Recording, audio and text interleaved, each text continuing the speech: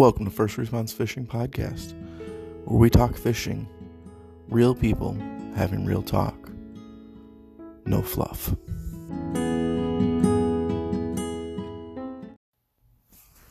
Welcome to the first episode of First Response Fishing. I'm your host, Marlon, and today we're going to be talking about fishing budgets. It's the side of fishing that none of us want to acknowledge, but I feel is often overlooked or just ignored. Just like anything in life, you can only spend so much money on a hobby. In this hobby, we're talking about fishing. Most of us, when starting out, don't have the means to buy a $200 to $300 rod and reel, or up to $600. So you need to look at how much money you're willing to spend to get into the hobby. You can start out with $20 and buy a spinning combo from Walmart. It will work. It may not be the best in the world, but it's somewhere to start. Don't let anyone shame you because you're using a Walmart rod and reel.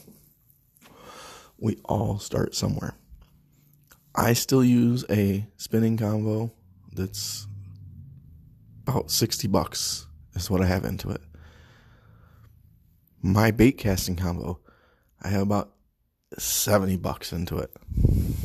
Is it the best in the world? No. Does it function? Yes. When you start fishing, you're going to probably start out bank fishing. There's nothing wrong with that. You can still catch fish. It's going to probably be harder during the summertime when they go deep. But you can still fish. You can still go out there and have fun. We call it fishing, not catching, for a reason. Just because you went fishing and didn't catch anything for the day does not mean you failed. And I've heard so many people, I went out and I caught this, and this. Well, great. I'm glad you caught it. Good on you. But I'm just as happy on a day I go out and catch nothing as I am when I go out and just catch on every cast. It's still the experience of going fishing. I think that's where a lot of people lose sight of. You're not a failure because you didn't catch anything on one day. When it comes to tackle, you can go and spend a ton of money and buy all the fanciest, latest, and greatest stuff. It still doesn't mean you're guaranteed to catch a fish. The most tried and true thing I've ever used for fishing is a bobber and an earthworm. The most basic of tackle, but it works. When you start fishing as a kid with your grandparents or with your parents or with your uncles or aunts or whoever, you usually started with a bobber and worm because it's simple and it works. Don't be afraid to keep using it. There's nothing wrong with that. You can move up to other baits. I'm not going to sit here and tell you what order you need to buy them in because everybody's different. Everybody wants to catch different types of fish. Everybody wants to have a different experience when fishing. What it comes down to is set a budget, stick to that budget, then from there decide what you want to fish after and what you want to spend your money on. There's no right way, there's no wrong way. Just enjoy it. Enjoy the time. That's the purpose of this, is to enjoy the time. You can go out and buy an $80,000 bass boat. Or you can go out and spend, $1,000, $2,000 on a used one that may not be in the best shape, but still works. Personally, I bought one in the lower end. Is it the latest and greatest? No. But now I have an added enjoyment to it. I can slowly, over time, change the things that I want on there. Change out the electronics. Change out the motor. You can, if you're handy, you can redo the floors. You can redo the carpeting. You can paint the boat. If you spend $1,000, $2,000 on a boat and you decide to repaint it and it doesn't look great, it's not a big deal. It's your boat. It's your prerogative on what you want to do with it. You're not going to feel bad if you mess up a paint job on a $2,000 boat like you would if you spent $40,000 or $15,000 or $80,000 or any amount of money on it, and you go and change it and mess something up. If you're learning, you're making progress. You won't make the same mistake twice. I guarantee you, if you mess something up, you won't mess it up the second time in the same way. You may mess it up another time because you're learning from it, but you are learning, and that's what matters. So have fun with it. Enjoy what you're doing. Don't let someone shame you because you don't have the latest and greatest. You know, I go out fishing with many different people. Some people have the best of the best, and some people have a very small budget.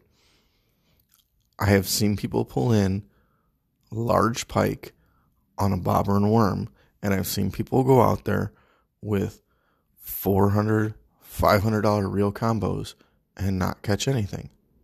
Again, it's the experience that matters. Just goes to prove to you, it does not matter how much money you put into it. You can be successful on a fishing day, or you can not catch anything on a fishing day, regardless of how much money you put into the sport and the hobby.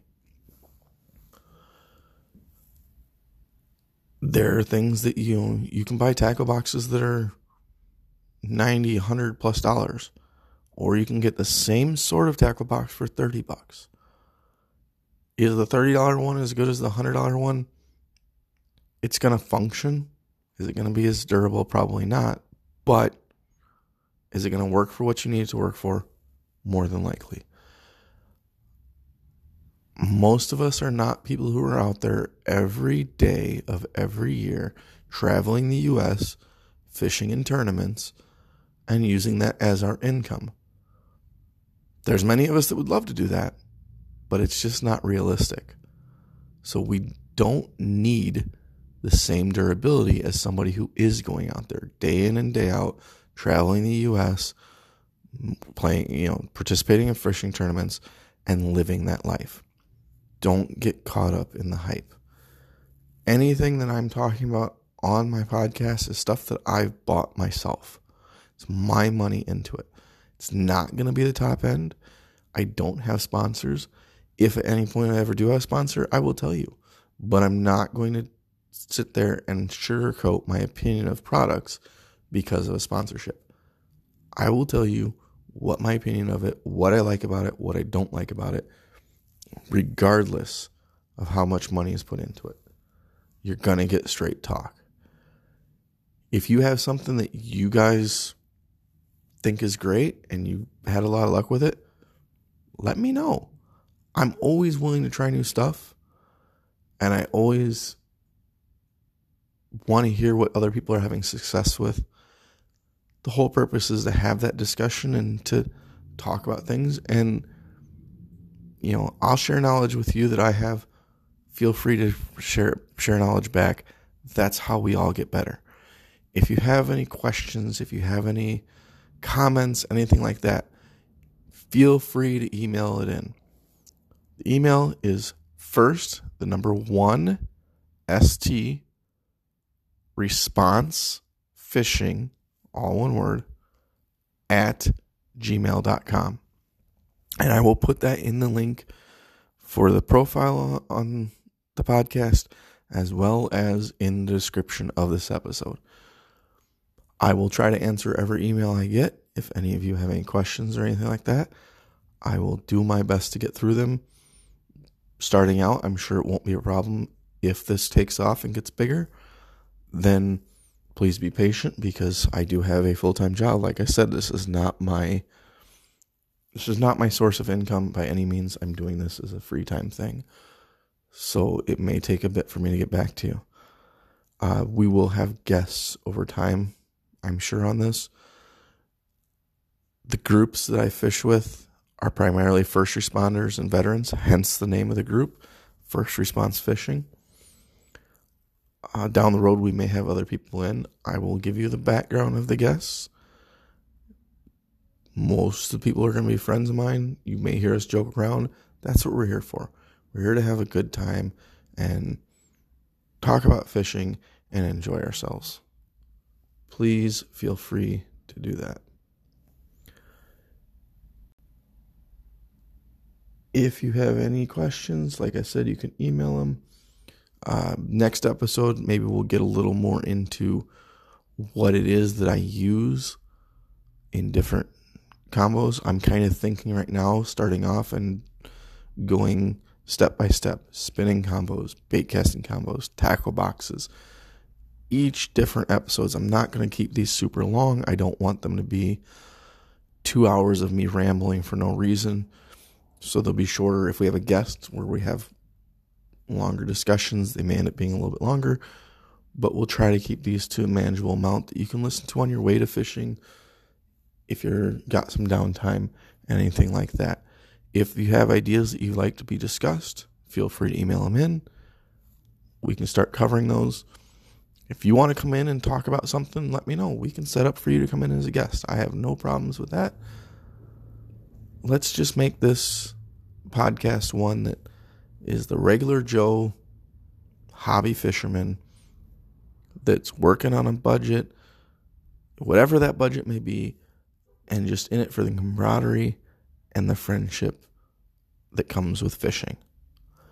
Stay safe, have some tight lines, catch as many fish as you can, and just remember there's never a bad day on the water.